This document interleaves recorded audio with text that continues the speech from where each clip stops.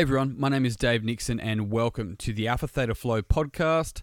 This is Flow 714 and today I'm going to talk about training and exercising and competing, which are three different things, but things we will see in the gym every single day, every single week, every single month, and so forth. So neither one of these things is incorrect. It's always contextual. And neither one of these things is, they're all necessary to a degree as well. And in fact, to some degree, you are actually almost doing all of them at any given time. But I'm going to explain the difference and the importance of what you're doing in the gym, if that's what you do. So let's start with exercising, because I would suggest that out of everybody that moves their body, out of the people that move their body deliberately, majority exercise. Some people compete and very minimal train, and even less of that train for an actual, I don't say legitimate reason, but for a specific reason. So a very small minority, right? So let's start with the majority, exercise. These are people that are just going through and blindly burning calories. They're moving their body. They're going to exercise classes. They're one in groups of 40, 50, 30, maybe even 20. Or they're going for a run, or they're just going to the gym and just doing what they feel like on the day. None of this is remotely incorrect at all. No matter what anyone tells you, it's not fucking incorrect. The thing is that is it useful at your, where you're at in your life? Now, if you've got a heap of shit in your life going on and you couldn't possibly take this consideration of following a structured plan, just getting a chance to exercise for a couple of, hours a week is like a real luxury. And someone says you're just wasting your time, you need to be eating right, you need to be following this training plan, you need to be measuring yourself, you need to be weighing yourself. They're so focused on their goals, right? What they think is important, that they're completely missing you. When we look at what we're doing training-wise, we have to have a look at it through the lens of where are we at with our life conditions? How much stress can I take on, and how much stress am I taking on at this given time? Exercising's fine, short term. Long term, blindly exercising and moving dysfunctionally is probably going to cause you particular issues or injuries, because that's the thing, running doesn't cause injuries necessarily. There's a little asterisk, but just bear with me. Deadlifting doesn't cause you injuries. None of these particular exercises causes you injuries. Poor function, awareness, and movement causes injuries, right? And that's a really important thing to take into consideration. And when people exercise, they're not usually paying attention to their body. They're usually paying attention to the exercise that they're executing. And usually they fucking slaughter it. So that's exercise. Not wrong, not right. You see it in your HIIT classes where people or boot camps. It's just is what it is. And that's why it's cheaper. It's why it's always going to be cheaper, because you're simply just blindly exercising, and you're in the conversation around how many reps did you do, and you're in the conversation of just basic black and white cues. Some people compete, and I would suggest that a lot of people compete now. Not from the sense of I go to a competition to compete, as in they walk in the gym that day and they go hard as a motherfucker. They go as hard as they possibly can. Now, this sounds like it's a badge of honor, but there isn't a fucking athlete in the world that does this. There is not an athlete in the world that will go to the gym or do their training balls out every single day. But we expect our accountants to do it for an hour before going and sitting at a desk in small cushioned high heels or whatever else they're fucking wearing. And so a lot of the time as well, there's this overlay of exercise and competition. And so some people are not even consciously aware of how their body's moving. They're just somewhat relatively strong or somewhat relatively fit. And so they're competing on that particular day to get the fastest time or whatever the case might be. Not the fastest time that they can do well, the fastest time, right? And so there's this overlay, and that's where we see almost like it takes the injuries in exercising and it presses a fast forward button. So it's a really interesting thing. It's also what we're disregarding when we're just blindly competing every single day.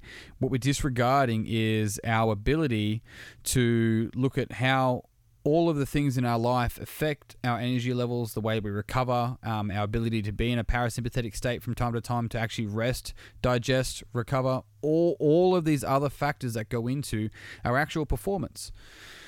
Because at some point it was cool on Instagram to put go hard or go home, savage and all this kind of shit. But we've got to look at how does it fit within your ecosystem? Is it ecological? Is it something that you can do for a long time? And if it's not, if it's a short-term thing, that's also fine. You can get after it short-term. It's not putting that down either. It's just going, do you know the fine print here? Because don't go sparring and don't go, competing in sparring, smashing your head in, and then go, oh, why did I get brain damage? It's like, did you not read the fine print? That's what you signed when you decided to go this hard. You signed that there's a chance you're going to get injured, and here you are. That's the key reality of going that hard. I mean, with any form of movement, you're going to run into niggles. And those niggles are give way signs more often than not. Sometimes they're stop signs, but more often than not, they're give way signs. And it gives you a chance to just slow down and learn what happens so you can get stronger and move forward from that. Otherwise, the difficulty of it is that you think that an injury or a niggle, if you ignore a niggle, it turns into an injury. That's for damn sure. It doesn't just magically go away. Like this isn't magic. This is fucking science.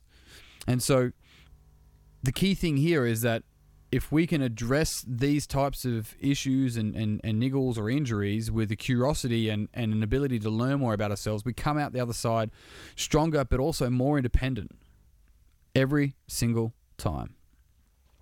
Then we have the concept of training. Training is this underpinning that there's a variance in between your volume and loading throughout the week. There's a goal that we're moving towards over a period of time. Now, usually the difficulty of this is that they go, well, if you want to get stronger, if that's a goal, here's a program to get stronger. And usually you do that program and you get stronger at the movements that you're doing in the program. And this is the kind of key thing we look at as somebody that goes, I'm doing a powerlifting program because I want to get strong. It's like, okay, that's good. Strong for what? Doesn't mean powerlifting shouldn't be a component of your training, but picking up something straight up and down multiple times doesn't mean that you're going to, it will have overlap, but doesn't mean you're going to actually be able to function your gait, your walk, to carry something heavy, to match tension to task. And this is the key thing here of like, what is it that we're actually training for? And this is why the smallest, if you imagine all these are circles, right?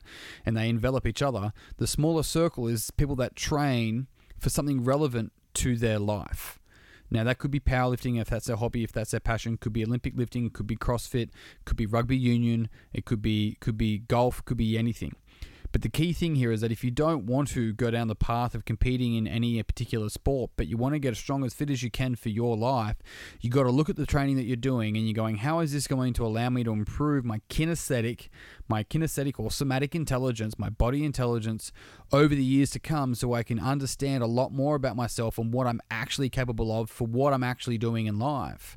Putting a barbell on your shoulders and just squatting ass to grass doesn't necessarily mean that's going to help you function and do the shit you actually want to do in your real life. Especially if you go, I want to get strong so that I can play with my kids for the next 15 years. And so you go down the path of powerlifting and you continue to put barbells on your backs, crank your body into external torque and still like load that up. Then you might be wiring yourself for particular injuries that might stop you from doing the things that you actually wanted to do in the first place because you're in pursuit of, inverted commas, strong. It doesn't mean you shouldn't powerlift. It doesn't mean you shouldn't incorporate those movements into a strength program if you're just wanting to train for life. It doesn't mean that. It means have a look at your ecosystem of your program and how it's actually applying to the things you want to do outside of here. You don't have to keep pushing numbers higher in order to get benefits for your training in life, but what's crucial is that you train. Don't just blindly compete. Don't just blindly exercise. Make sure you're training for results for the next 15 to 20 years. And on that note, team, I'm done. Thank you very much for tuning in. If you found this podcast beneficial, it would mean the world to me if you would pass it on to someone else who you think would also find it beneficial.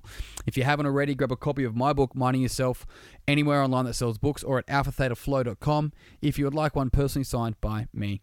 If you're a coach, an athlete, or a high performer, stay tuned. We're going to have some programs for you real soon. I'm looking forward to launching these. But for me right now, that's it. I'm out. Until tomorrow, big love, peace and pizza. I'll see you all soon.